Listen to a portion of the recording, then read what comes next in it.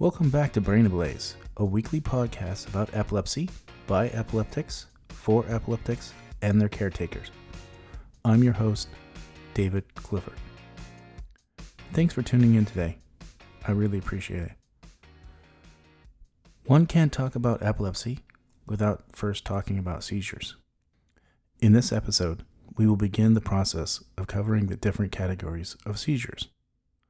If you're new to the Brain Ablaze podcast, I just want to say that I'm not a medical expert.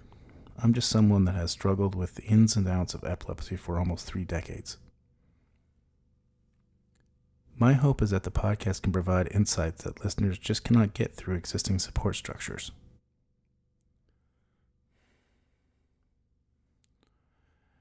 In the first episode, I stated, by definition, epilepsy is a generic diagnosis given to patients who have had at least 2 seizures within a defined time span.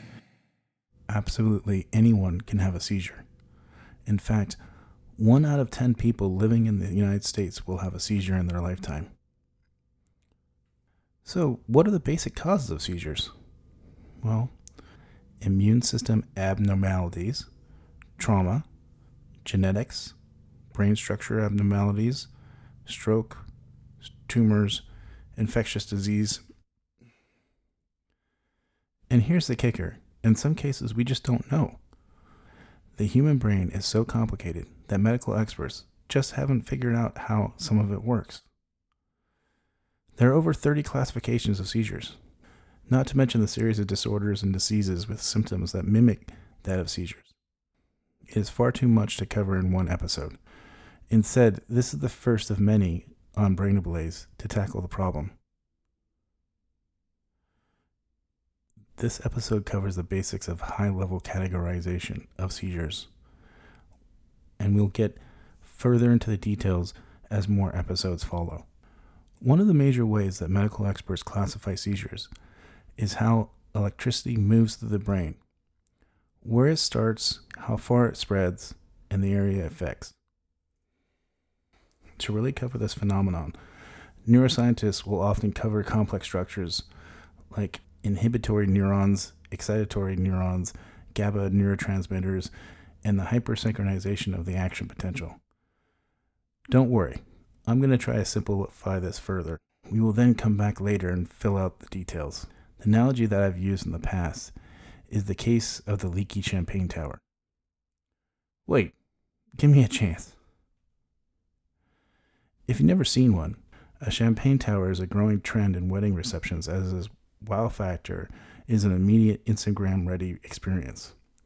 Hundreds of champagne glasses are positioned in a pyramid. As the champagne is poured into the glass at the very, very tip-top level, the champagne quickly cascades down to the next level of the glasses. Champagne cascades to the next level, then to the next level, then to the next level. Yeah, you get the point. Most of the time, the champagne tower works perfectly. But what happens when it doesn't?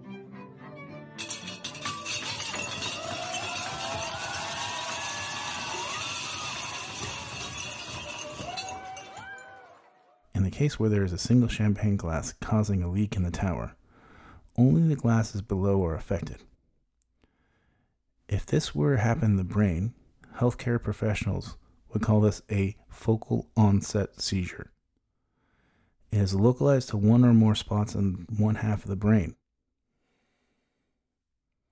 Subsequently, the electrical storm only affects the area around the focus. Depending on the focus location, it might affect a number of motor or sensory skills. A spectator might witness that the person having a focal seizure starts repeating actions like swallowing, smacking of their lips, blinking, twitching, scratching, chewing, or clenching and unclenching of their jaw.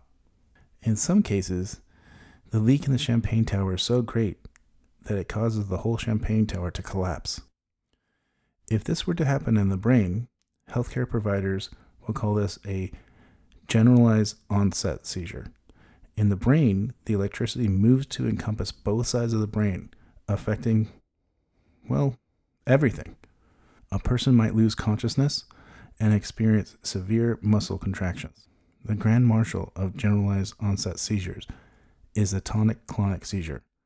People your grandparents' age called this type a grand mal seizure, but that term is very antiquated now.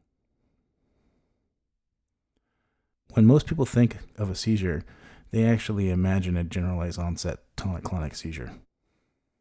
You know, the person falls, maybe they even scream or flex their muscles, then they convulse.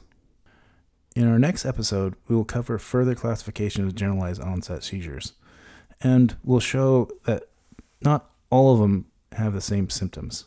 Although medical professionals provide distinct classifications of seizures, some of us exhibit symptoms from a grab bag of these classifications. For example, one might experience generalized onset seizures brought on by a series of focal events. Doctors would call this secondary generalized seizures. Each person's experience when having a seizure is often completely unique.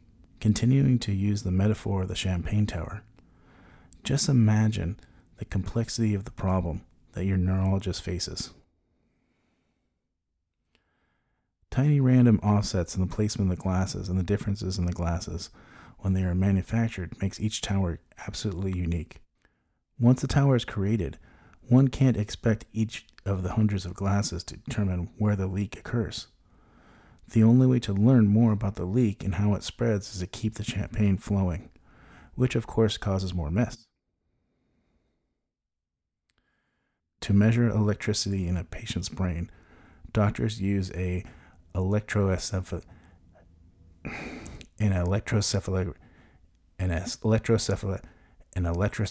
an EEG. Oh, son of a gun. By connecting electrodes to the scalp, one can measure electricity in the brain. Using this data, an expert can determine where a seizure starts in and even track how it moves through the brain. Of course, to do this, the patient must have a seizure while connected to the EEG.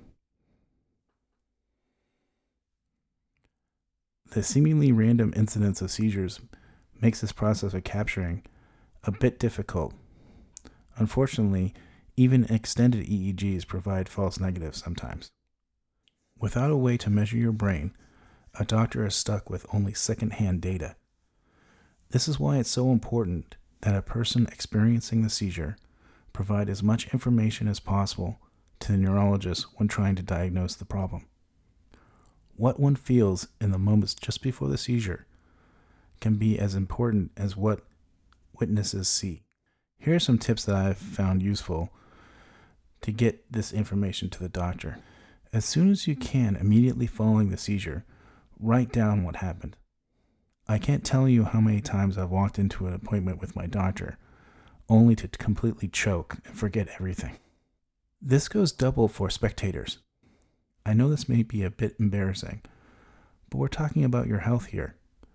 Ask them what happened. Did they see you behave differently before the actual event? In the time of smartphones, they may have already videoed it.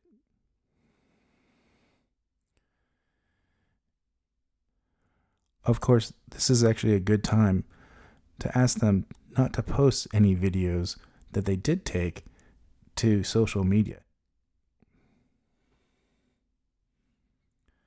In my opinion, when it comes down to it, more information is good information. Hopefully, it will help you and your neurologist track down the problem. At some point, though, your neurologist might turn around and say, some of this information is not good or not useful. And you have to take that in consideration. Your neurologist wants to make sure that you're using your time wisely and not stressing or even overstressing when it comes to your seizures. As a special gift, visit our website at brainablaze.com to see the cringiest video of a champagne tower collapse we could find. If you like today's show, subscribe and stick around. And help us by giving us a 5-star rating on iTunes or wherever you download your content. One small click really does help. See you next time.